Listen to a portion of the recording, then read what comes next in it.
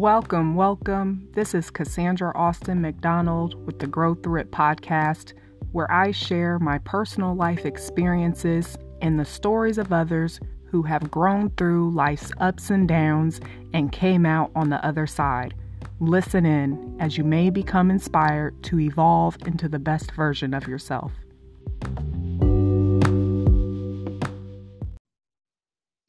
Welcome back, everyone, to another episode on the Grow Through It podcast. I am super excited to share with you all this interview today of a dear friend and a longtime friend of mine, Johnny Ray Mims. Welcome, Johnny. Thank you for agreeing to be here today with us. I'm happy, and thank you for inviting me and having me here with you. It feels good. You're welcome. So, you guys, Johnny and I met in college at SIU many years ago. I'm not going to tell our ages. But we have always stayed in touch over the years and connected. And these last few years, we've seemed to develop another type of friendship that is more in alignment with our respective journeys. Johnny is a recovering alcoholic and has been sober for nearly 3 years. I believe March 13th is your 3-year anniversary, right? That's right. Mm-hmm. It's one of the biggest accomplishments of my life so far. So amazing to be able to say that. I can't even imagine because, we all have different addictions, whether people want to admit to it or not, whether it's a substance or food or porn or social media, whatever the addiction is, everybody has something. And I think that one of the biggest feats we can overcome is like that thing that kind of has us bound up and being able to stand on top of it instead of being consumed in it. Mm-hmm. I agree. It's being able to tackle yourself at the end of the day. Yes. So I wanted to have you here today because you and I always, and you guys, I didn't even mention, Johnny is also like what I consider my personal development accountability partner, because we always have like these amazing conversations about self-growth, and we kind of pick each other's brains when we're reaching different obstacles in our lives and kind of giving each other insight. And so when I discovered you were on this path, it was like a breath of fresh air for me, because sometimes I would feel alone on the path because you want to have these deep conversations, but some people looking at you like, what are you talking about?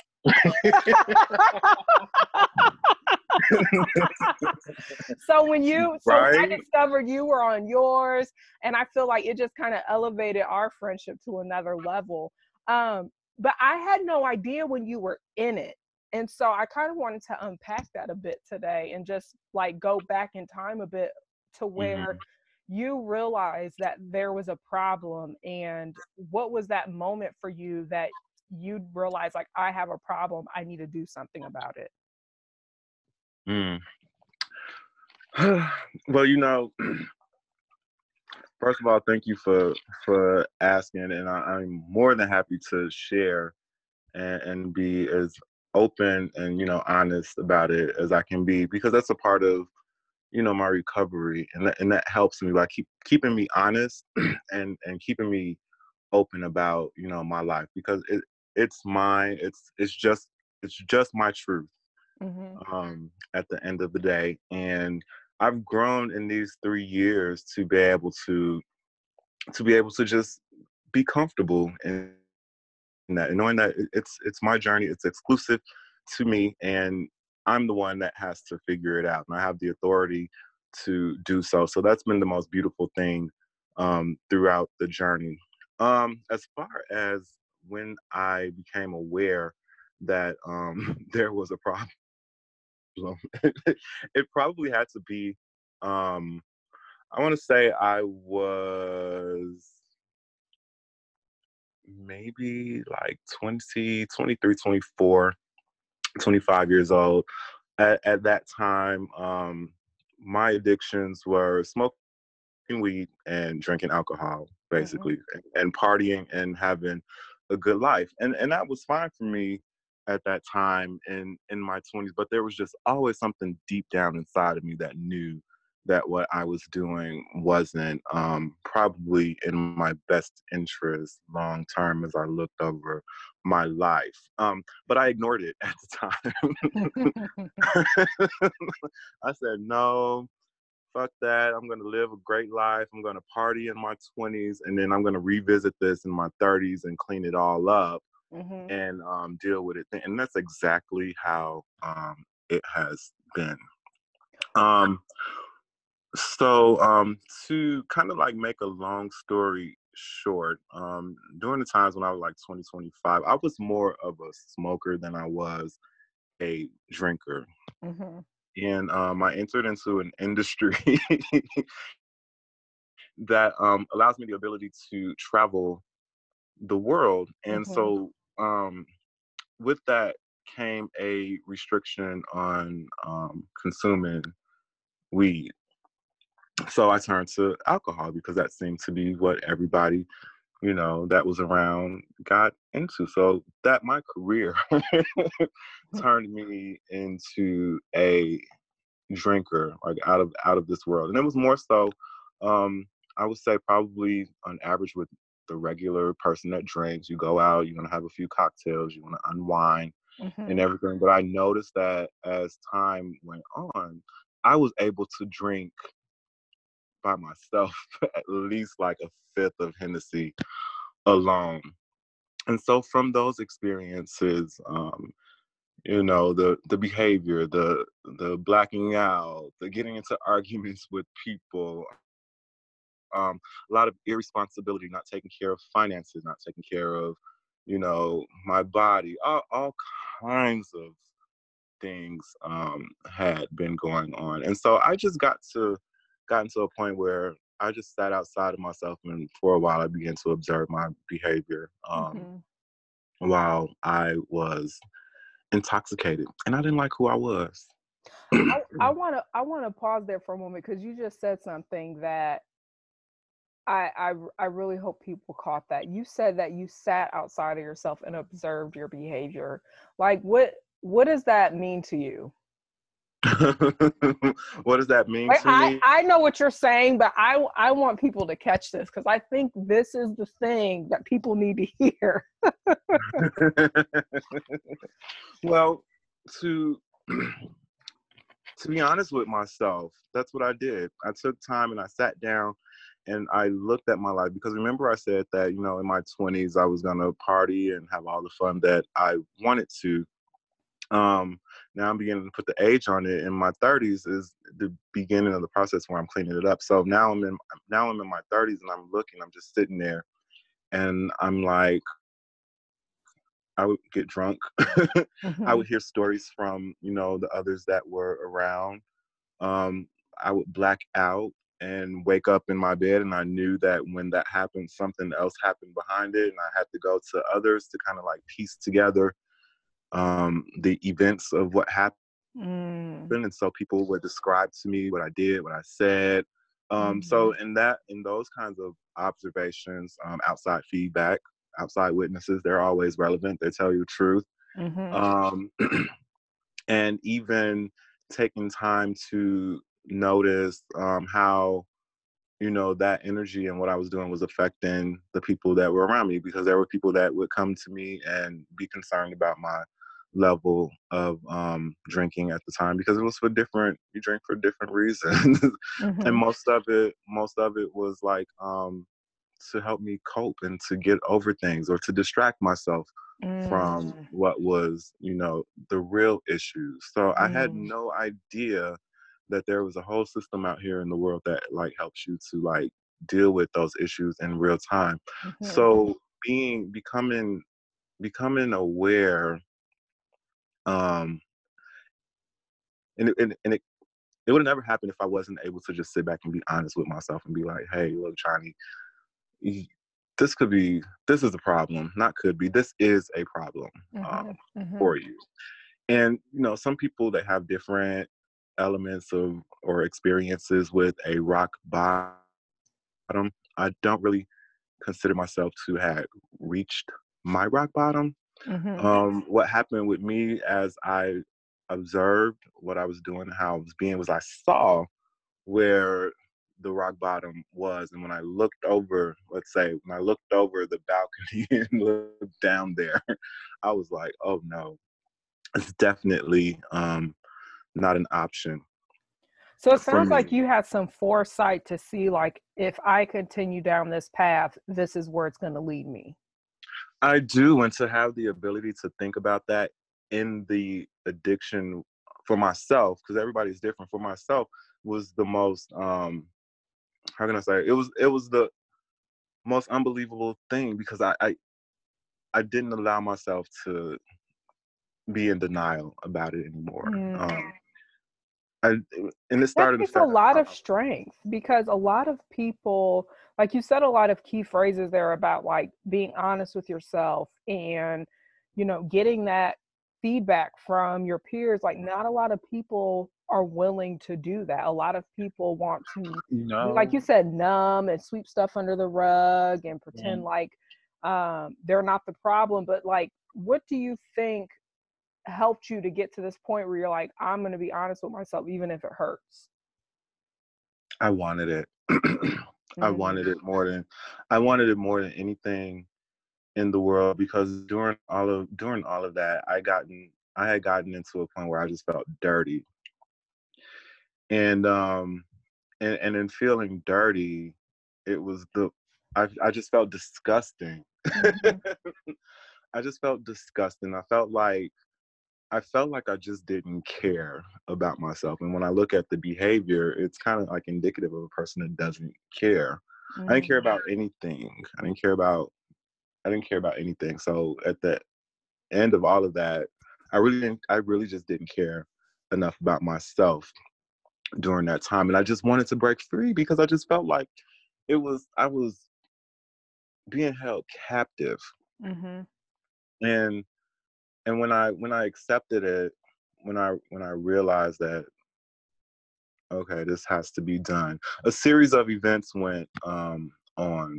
I did the only thing that I knew how to do at the time because I got into a point where I had just about been like broken. I just wanted it off of me. And I just remember like being a child and praying and and just believing in a power that was higher than myself, believing in mhm, God. And mhm, I said to myself, I'm like, I have to do this. I have to do this for myself because I want to be a better person. And I was always trying to find a way to be a better person and develop, into the man that I knew that I know that I'm supposed to be because there was always a sense of this being on the inside who was one way and then what was being projected on the outside I knew that it was a lie. mm. So it sounds like it was like you had this, some people call it this coming to Jesus moment where you're like, how I'm showing up is not who I really am. Like, you were Yeah, wearing a mask. and I was always aware of that. But when you're in like, it's an addiction. It means that you keep going back to it over and over and over and over Mhm. and over again because you have convinced yourself that this is normal. Mm. What Um, do you think led you to that point? Like, I know you talked about in your 20s, and a lot of us, we used to party real hard back in the day because I was right there with you sometimes. That's why I put myself out there a little bit. and And this is it's the like, thing. and that's what I'm thinking, like, we justify it in our youth, like during college and in our 20s, like, Mhm. well, we're young. Yeah. So it's like, what is the line between I'm young, I'm having fun, or I have experienced something in my life that is contributing to me doing this? See, for me, when I think about that line between having fun, it's gonna be different for everybody because Hmm. I don't believe that anybody who is in their addiction is dealing with it the same way or even thinking about it the same way because you don't think that you're addicted to it. You don't see it that Mhm. way because it's normalized Mhm. Mhm. in the world. And they teach moderation and, do it less. And that might work for some people, but, for people who are like, who deal with, something like with compulsive behavior, it's a bit Mhm. different because your Mhm. compulsive behavior has been normalized for you. Mhm. So It's like it's always all or nothing. it's always all or nothing. There's no just a little bit. Mhm. Either Mhm. either you're gonna either either you're gonna it became to me the I'm gonna do it or I'm not gonna do it. Those are my two choices. Mhm. Um but just going back to what contributed it just appeared to be normal because that's what everybody else was doing. Mhm. So being and everybody else is doing it, so I'm gonna do it too so that I can fit in, so that I can feel like, I belong. It's it's still the same thing being sober, because there's always this sense everybody else is doing it even though I'm not doing it now. There's still this sense of, oh, I don't belong because everybody else is doing it and I'm not. So it's a whole mental game. Mhm. But what contributed to it, um, it's layers and layers and layers and layers of experiences and behaviors is all that I can say. Mhm. For me, the turning point was I had to. I remembered the first drink that I ever took, and and I remember how that made me. I had to be like 13. Mhm. Getting into some of my aunt's liquor that she just had laying around because there was no supervision or anything like that. But that was the first drink, and I was like drunk. Never Mhm. experienced anything like that as a 13-year-old. So, you to be out of control and to feel like you're invincible and you can do whatever you want to do, that's a good feeling. Um, and so you go back and you continue to chase that. But after that, that was just one drink. But the line that I drew was when I really started drinking, probably like in high school as a senior, um, was I had to remember who I was and how I was before the first drink I Mm. ever had. And that's what I was trying to get back to because was that person was clean to me. Mhm. That person was pure.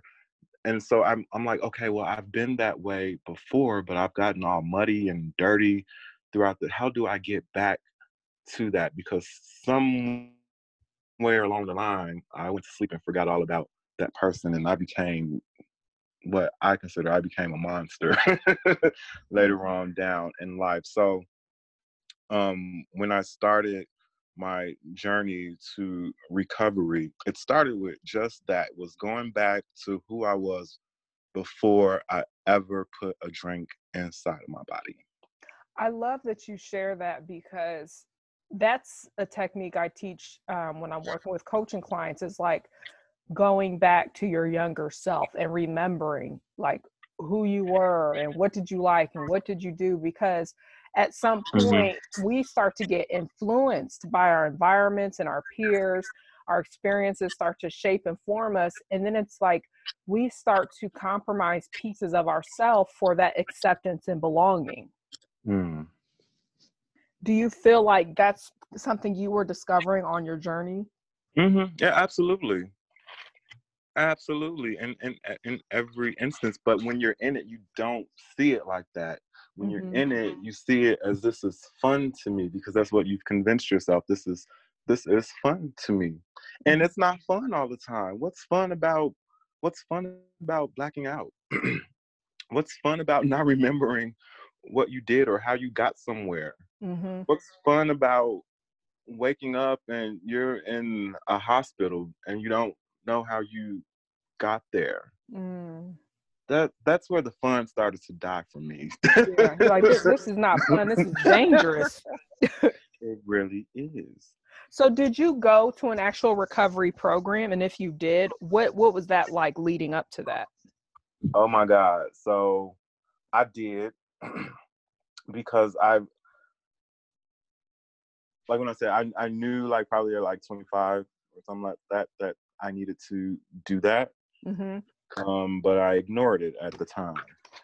Um, so it became part of my cleaning up process. So I thought that when I got 30, I thought that I was just gonna snap my fingers and I was gonna have it all. I was gonna be changed. I was gonna be responsible, stable, and all of those good things that you want to be when you're 30.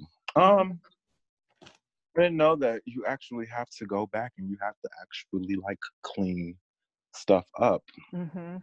So leading up into the time where I decided that okay, this is it. I am going to go to a rehab. Just a series of events went on. I had started.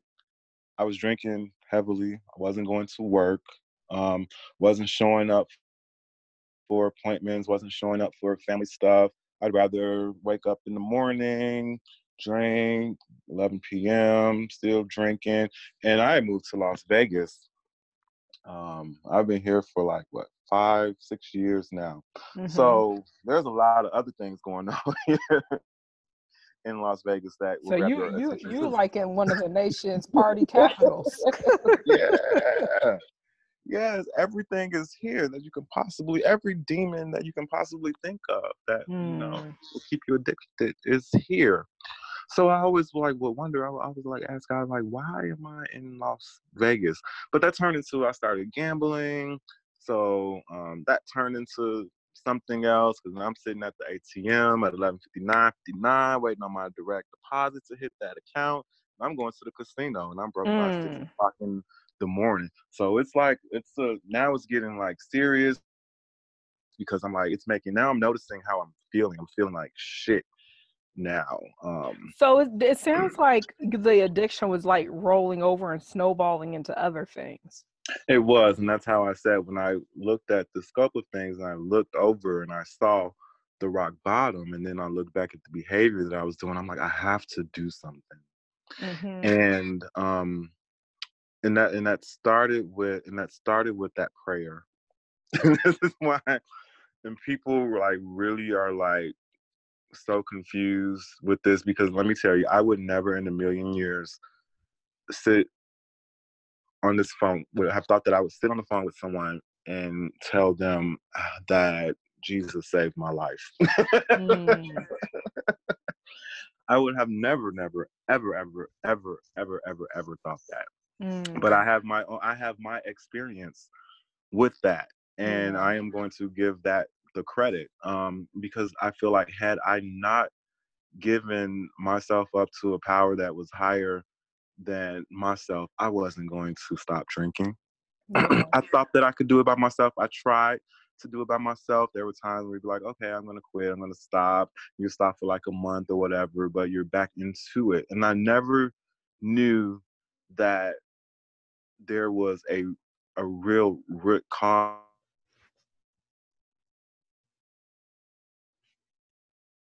on that. So I just prayed. And during this prayer, I just said, God, I just want to be, I'm tired of this. I want to give this all back to you. I don't Mm-hmm. want it.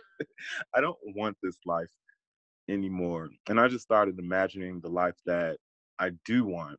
So Mm. it You was just, I love that you say you started imagining the life that you do want. yes. What do you think allowed you to even have the hope to do that? Because I've had so many conversations with individuals, and I used to work in the criminal justice system for Hmm. almost 12 years. So I worked with a lot of people who struggle with addiction, and I mean, they couldn't even see themselves in a different state. Yeah. They couldn't even visualize it. So what do you Hmm. think helped you to even have that moment of like, I can see past this moment into a moment that I truly desire? Yeah, I've always had that ability. I just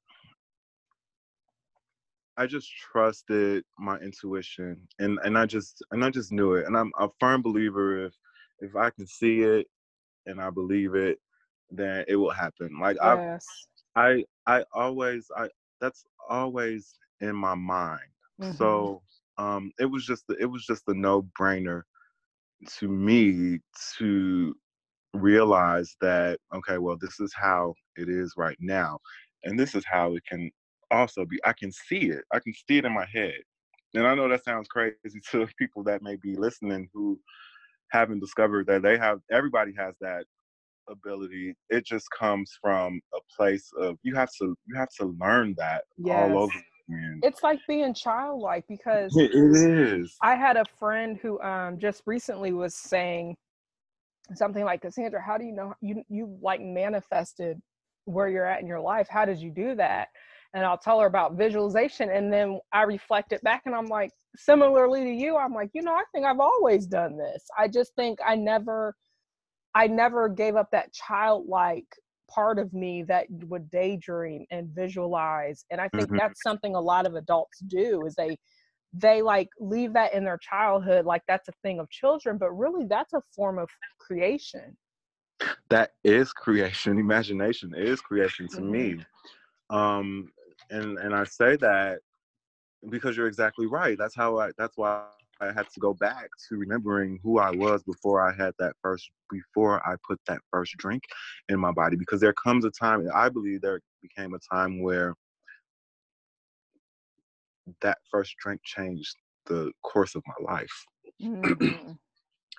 And I didn't know how it would change it, but it did. Hmm. Hmm. But this is the thing with me. Um, I don't regret any of it.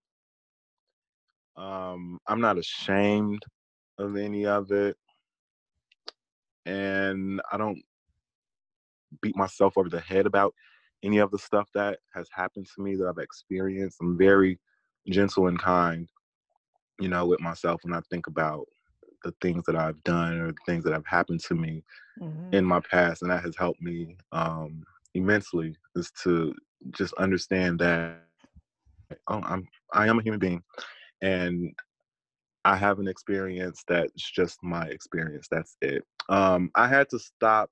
I had to, like you said, I had to learn how to trust myself, how to tune out the world and the world's opinion about who Mm, I am. that part. Go back inside and realize that I am a complete whole person of my own. I have my own stream of thoughts that are unique to me. I have Hmm. my own way of being and doing things that are unique to me that only I can do. And everybody has that. And so I started thinking of myself as a greater person. Yeah.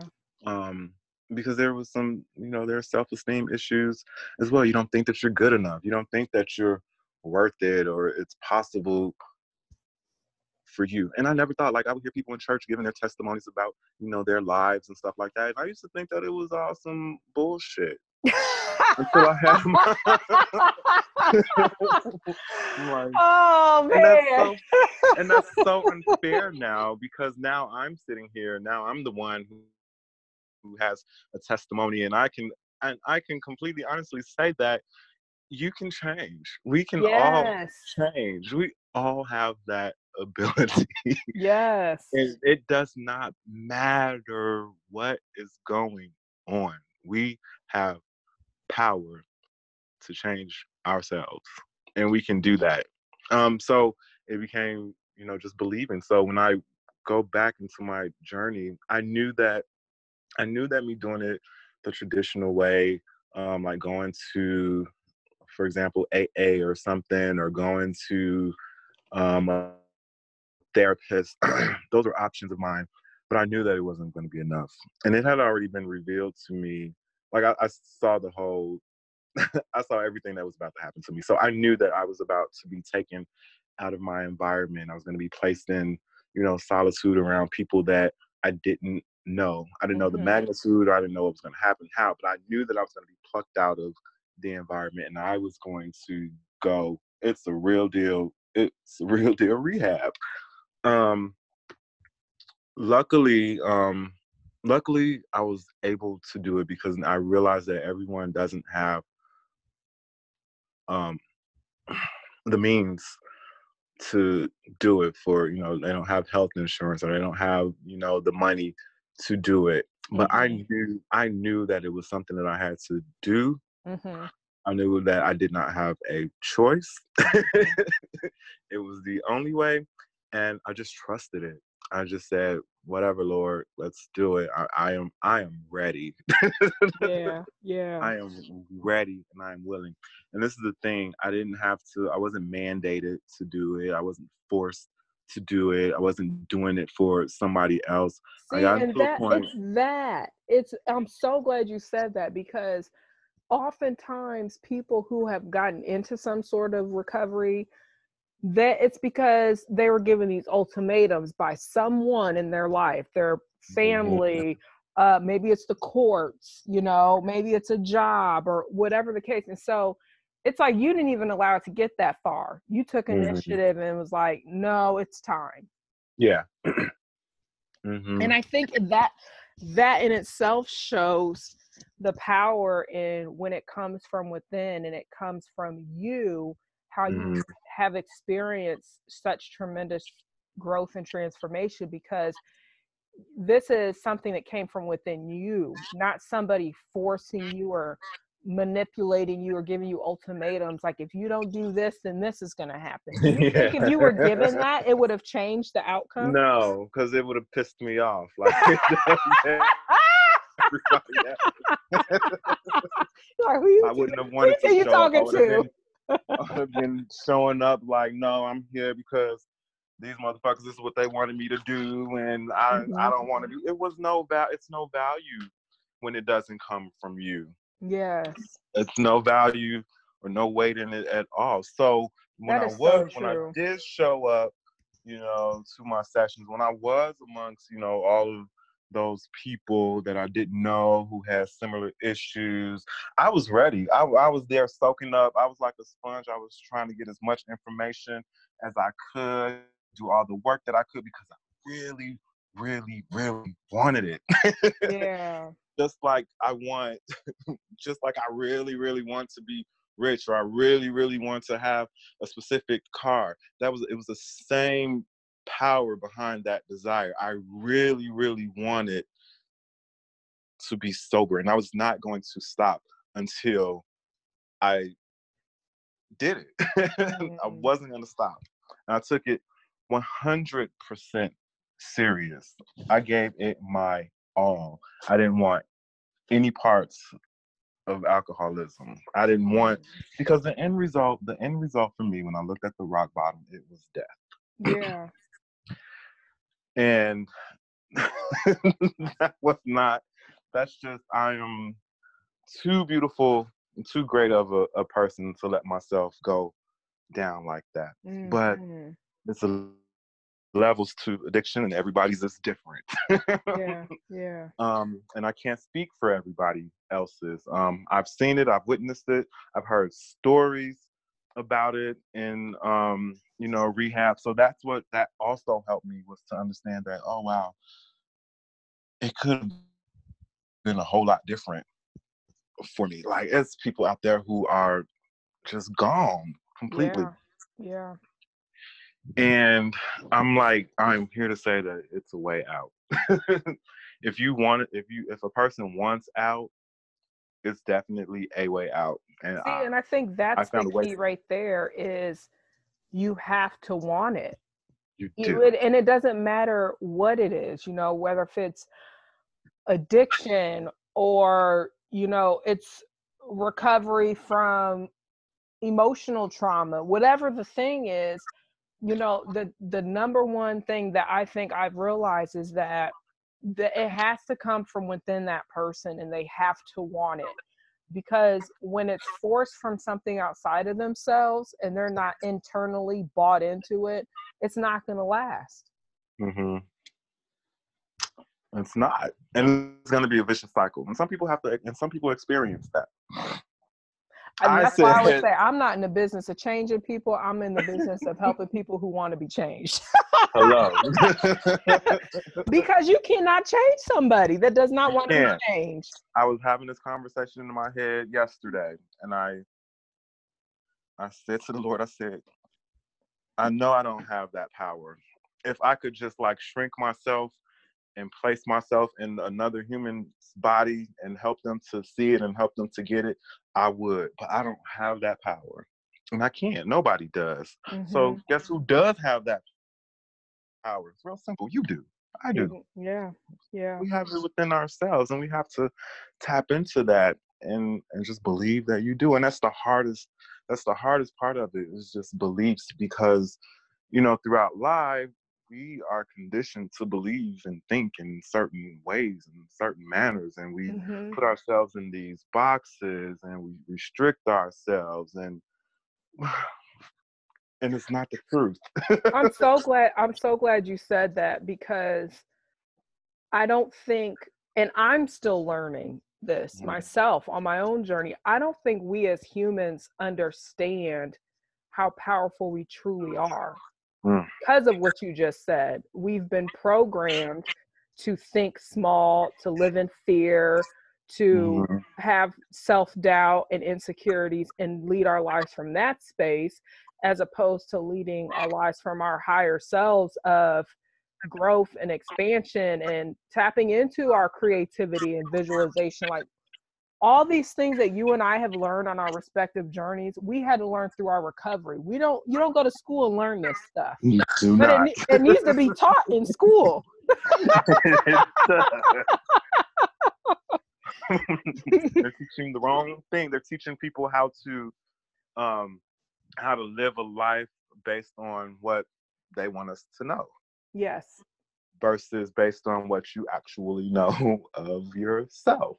So you take on all of that. Take on all of those things. So as I'm in this facility, I thought that I was just going there to stop drinking. I didn't know that I would have an opportunity to evaluate my entire life, to look at everything from when I was a child, because there was some intense psychotherapy going on, just a bunch of activities on how to have fun still without being an alcoholic or whatever addiction it was that you have, that you can actually live a wholesome, pretty good, fun life without drugging up your body and drinking yourself to death. And that's one of the things that I was caught off guard by, was oh my God, life is going to be so boring now. I'm going to be a square. But life has been so much more rewarding for me, because this is exactly what I wanted. I wanted to be sober. I didn't want to drink anymore. And it's gone. I'm so glad you said that about how rewarding it's been, because I used to hear that from clients I had in the past that I worked with who had addictions, and that was one of their fears, was, well, life is going to be boring now, or I'm going to lose all my friends, or and in recovery they teach people you got to change people, places, things. So what did that look like for you now that you're on the other side of it, with regards to like the people, places, and things? Like, how does life look now compared to how it did before recovery? I wish I could like put an emoji right here of that, like that yawning face with its mouth open, like oh my God. It's to be honest with you, I have a lot of days where I just get bored, because life becomes all about being aware. And when I say being aware, what I mean is, it's just being aware of every doggone thought that goes across your mind. Because that's where for me, that's where I've learned, that's how you get sucked into stuff is by attaching yourself to these thoughts. You have Mm-hmm. one thought and you're like, oh, that sounds great, that sounds awesome, and then it turns into another thought, and then you follow that thought, and Mm-hmm. you continue on down the path until you manifest what the original thought was. For example, I want to drink. Right. Oh, that sounds good. Like, what would I drink? Well, what do you like? Oh, I like coconut Ciroc. That sounds good with some pineapple juice. I remember when I had some coconut Ciroc and pineapple juice, and I was laying on the beach in Maui, and I was just chilling. The breeze was hitting my face, my feet in the sand. Oh, that sounds good. That feels really good. Now you're dealing with your feelings. Oh, that feels really good. Oh, I think I'll go and have that drink. Stop. Hold And on. What? I'm so glad you just did that, because you literally just broke the process down. And for those who are listening, I hope you caught that, because you just explained the whole process of how humans operate. It starts with our thinking. Yes. And I always tell people this, like, our thinking leads to our feelings, and our feelings leads to the behavior. Mm-hmm. And it's like, if you want to change your behavior, go back to the root. What thought did you have about that? Yes. So that's what life has become. So, But and you so and I just talked about this recently, where we were talking about what the work looks like. yes. And that was the next point I wanted to get to, was like, you managing your recovery, because Mm-hmm.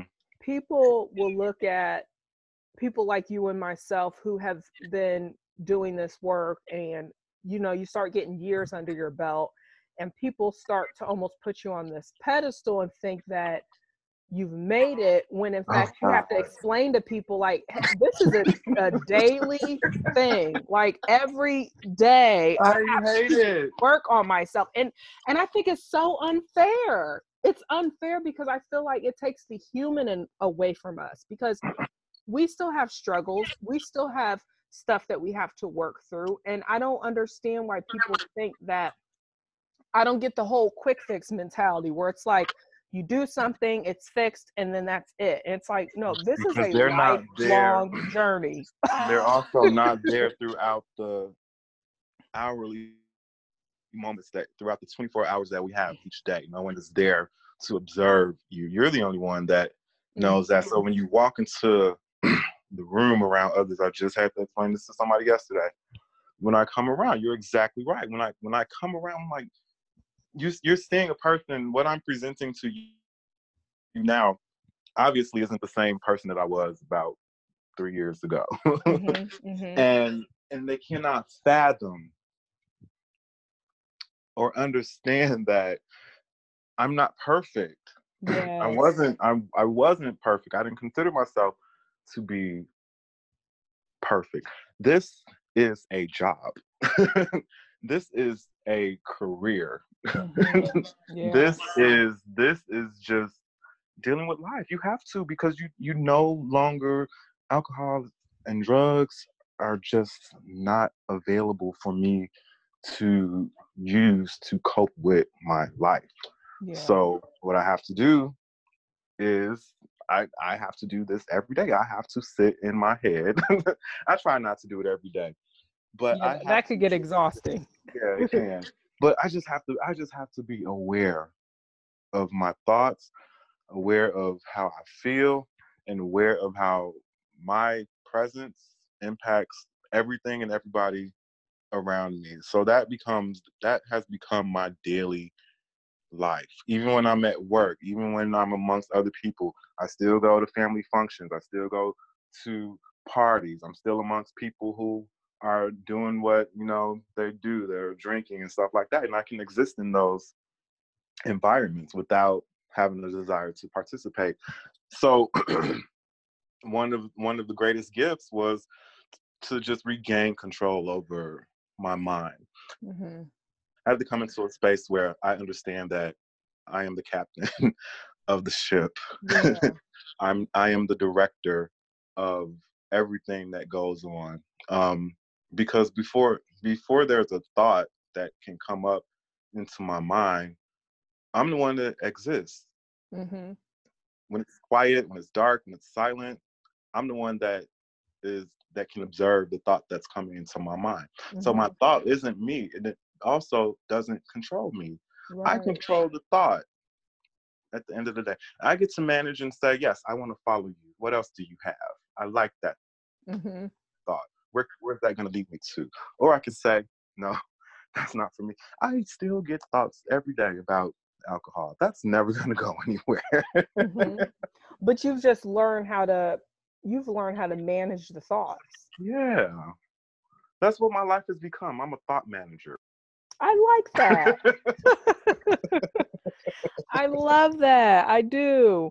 And I'm just so glad that you are candidly sharing your journey, because so many times people, I see it on social media, I encounter it with people who I have conversations with, and I just really wish people could grasp the concept that this this recovery walk, this personal development, it's a lifelong journey. Like, you and I are always having these conversations and talking about it. Like, we're picking each other's brains or talking about this or that. And it's like, there's no such thing as I've made it to the mountaintop. And unless the good Lord decides your time is coming, he's going to take you. But it's like, yes, you've overcome this part of your life, but then Yes. there's maintenance work that has to be done to maintain it. Every single day. I'm glad you said that, because it is just exactly that. It's maintenance work. When you go through the program, we already come equipped with these tools. No one teaches us how to use them and what they're for. They just probably sit there idly collecting dust and all of that. But when you're taught how to use these tools, when you're taught how to be an observer, when you're taught how to sit and deal with your feelings and feel it in your body, when you're taught how to, how to process it, when you're taught how to be authentic, and when you're taught how to be honest, to me those are tools. Yes. And they always need to be cared for, because your sharpest tools, the ones that are ready at your disposal will be the ones that will get you through whatever it is that you are going through at the moment. Mm-hmm. And you got to remember that thoughts are temporary. They're not even they last longer if you allow them to. Yes. But they're in my recovery, something that I became proud of the most was that the bodies that we live in, I learned that they are magnificent, sophisticated beings. Mm-hmm. And they take very good care of themselves if you are taking care of it properly. Absolutely. So, and that goes for a range of things. So what happened to me is that I came to the recognition that my body has been truly faithful to me. It hasn't it hasn't broken down. It's processed all of this junk that I put into it. I'm still healthy.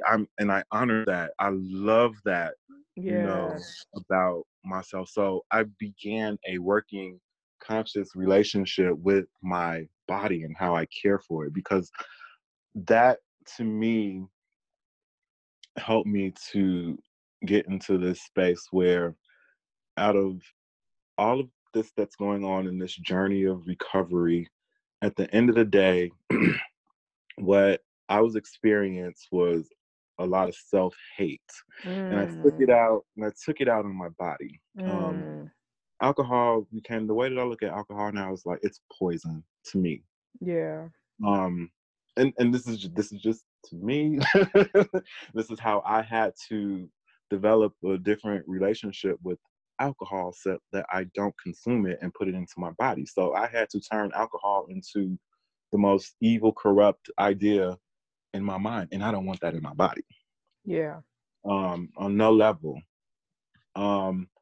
And so I began to recognize and have this working relationship with my body, and I made a pact with it that I was gonna, do my best to protect it and, keep it healthy and consume healthy things, because what you put in is what you're gonna get out. You said something so interesting when you mentioned the self-abuse of your body from self-hatred. And I'm just curious, like, how many people or are they even aware, that's what they're doing? Because I know I was in a place like that with food, where Mm-hmm. that's how I coped with my emotional trauma. Is I would eat my emotions, or I would stuff myself to try not to feel pain, and then Mm-hmm. put on weight. And it turned into this cycle where then I get depressed, because when you put certain foods in your body, it changes the chemistry in your brain. Mm-hmm. And I'm depressed, and I'm coping with my depression with food again, and it turned into this endless cycle. And it wasn't until I realized, like you said, it was like a form of self-hatred. But Mm-hmm. we learn self-love, and we learn these coping skills and mechanisms, we start to want to do things that actually move us forward and are good and healthy for us, as opposed to destructive. Mm-hmm. Yeah, and that's all, and that has been all in this experience of recovery. It's recovery. It's Yeah. recovering it's recovering the self that I know myself to have always been. I'm trying to get back to that, and then I'm trying to thrive Yes. going forward as that person. This is just my feeling and what it means to be woke. And I'm not even going to go into the whole thing about being woke, because I understand that there's various ideas about being woke, but I won't even go there. But this is my expression of what woke feels like. Yeah. Being woke is being purely aware of the power that's inside of me, Yes. knowing that Yes. I'm the decision maker and the driver of all of that, and to also take responsibility for the bad stuff too, because nobody Mhm. else does that. I do that. I do the bad shit too. I've done it all, so there's no one to blame, and so that's where accountability Yes. comes into play too, because you got to be honest with who you are. And, Hmm. and, and some people are just afraid to be honest and admit that I'm a fucked up person. I have a question. Now that you're on this path, and um, you made this life commitment to always building yourself and Hmm. discovering yourself.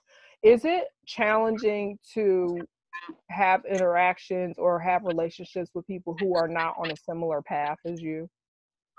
I'm glad that you asked me that because it is. And the reason why it's been difficult for me is because of other people's perception. You always have to keep that to mind. Mhm. People admire you.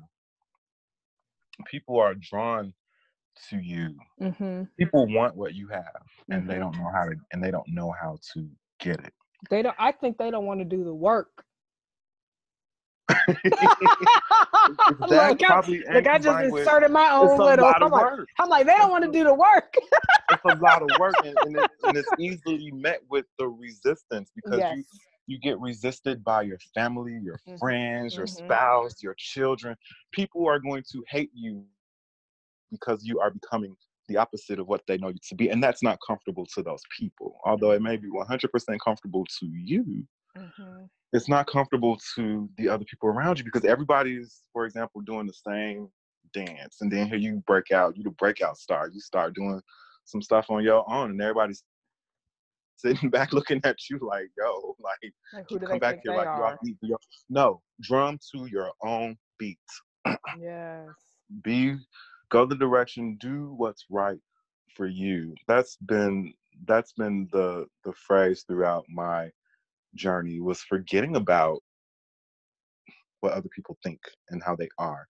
Because I knew that before I made the decision, when everything was revealed to me, I knew that I wasn't just doing it for myself. I knew that I was doing it for me, but I knew that it was going to impact everybody else around me. So to be around people who seem to, just don't get it, or don't understand, or they don't want to do the work, or they don't know how to do the work, I don't think that's my concern. My concern is to just be me and be my presence. And whatever someone needs to draw from that, from the conversation that I give to them, whatever stands out to them is going to become a tool for them to use, whether they want to do the work or not. Um, when you plant the seed in yourself and you want to do the work, then you will, Mm-hmm. because you're going to go out, you're going to start observing, you're going to look around. It's a job. It's a job. They don't teach you this in school, so you have to become your own teacher, and you have to trust yourself, trust your Mm-hmm. intuition. Mm-hmm. And you got to learn that. I had to unlearn and throw away everything that was taught to me, even stuff that I went to school and learned. And I had to be willing to sacrifice all of that to Mm-hmm. develop my own system, my own program, something that works for me and Yeah. not something that works for everybody else, because everything that I say isn't going to apply to everybody. Mm-hmm. People are going to pick and choose, what applies to them. And that's even fine. That's not my responsibility on what they do without that. My responsibility is to keep doing what I'm doing in this journey of self-awareness. I love that. I love that. I think that's such a perfect way to I end the conversation, and I am quite sure I will have you back because I'm waiting for you to write your book. See, this is the work that even I don't want to do. This is me holding my friend accountable. Right. I'm No, like, but here y'all go with this book stuff again. Here we go.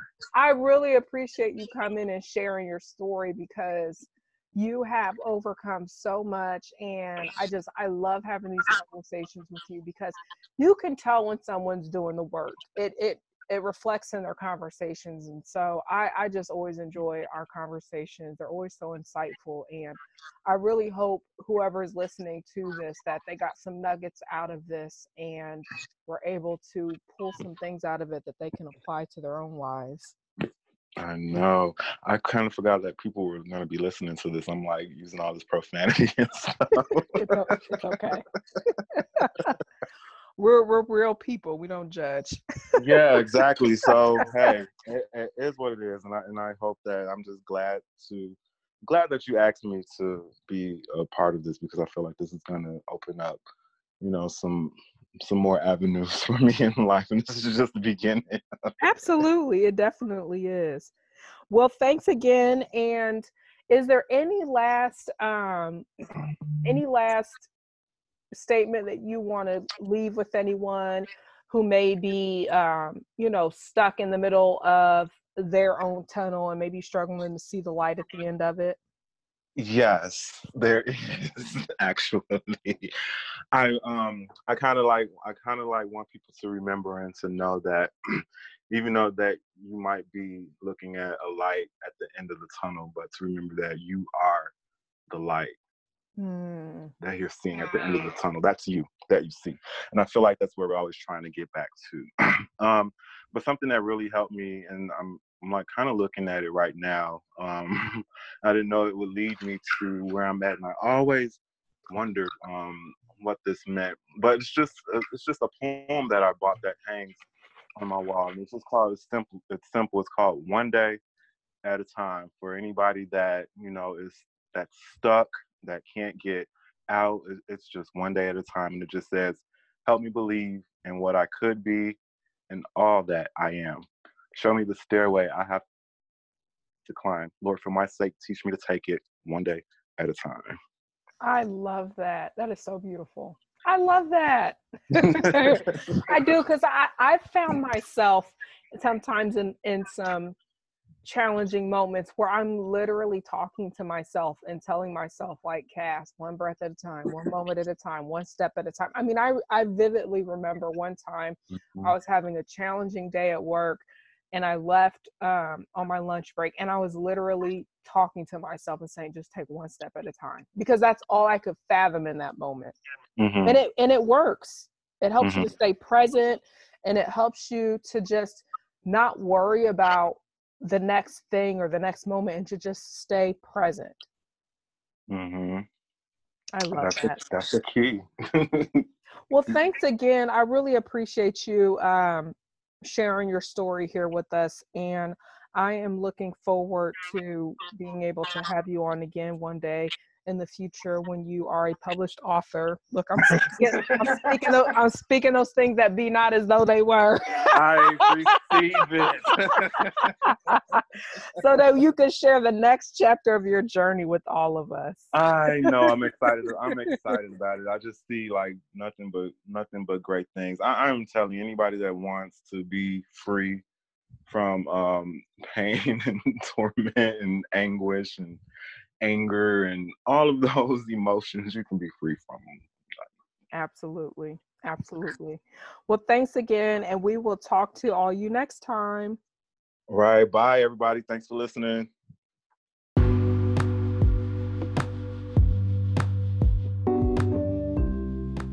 Thank you for listening to this episode.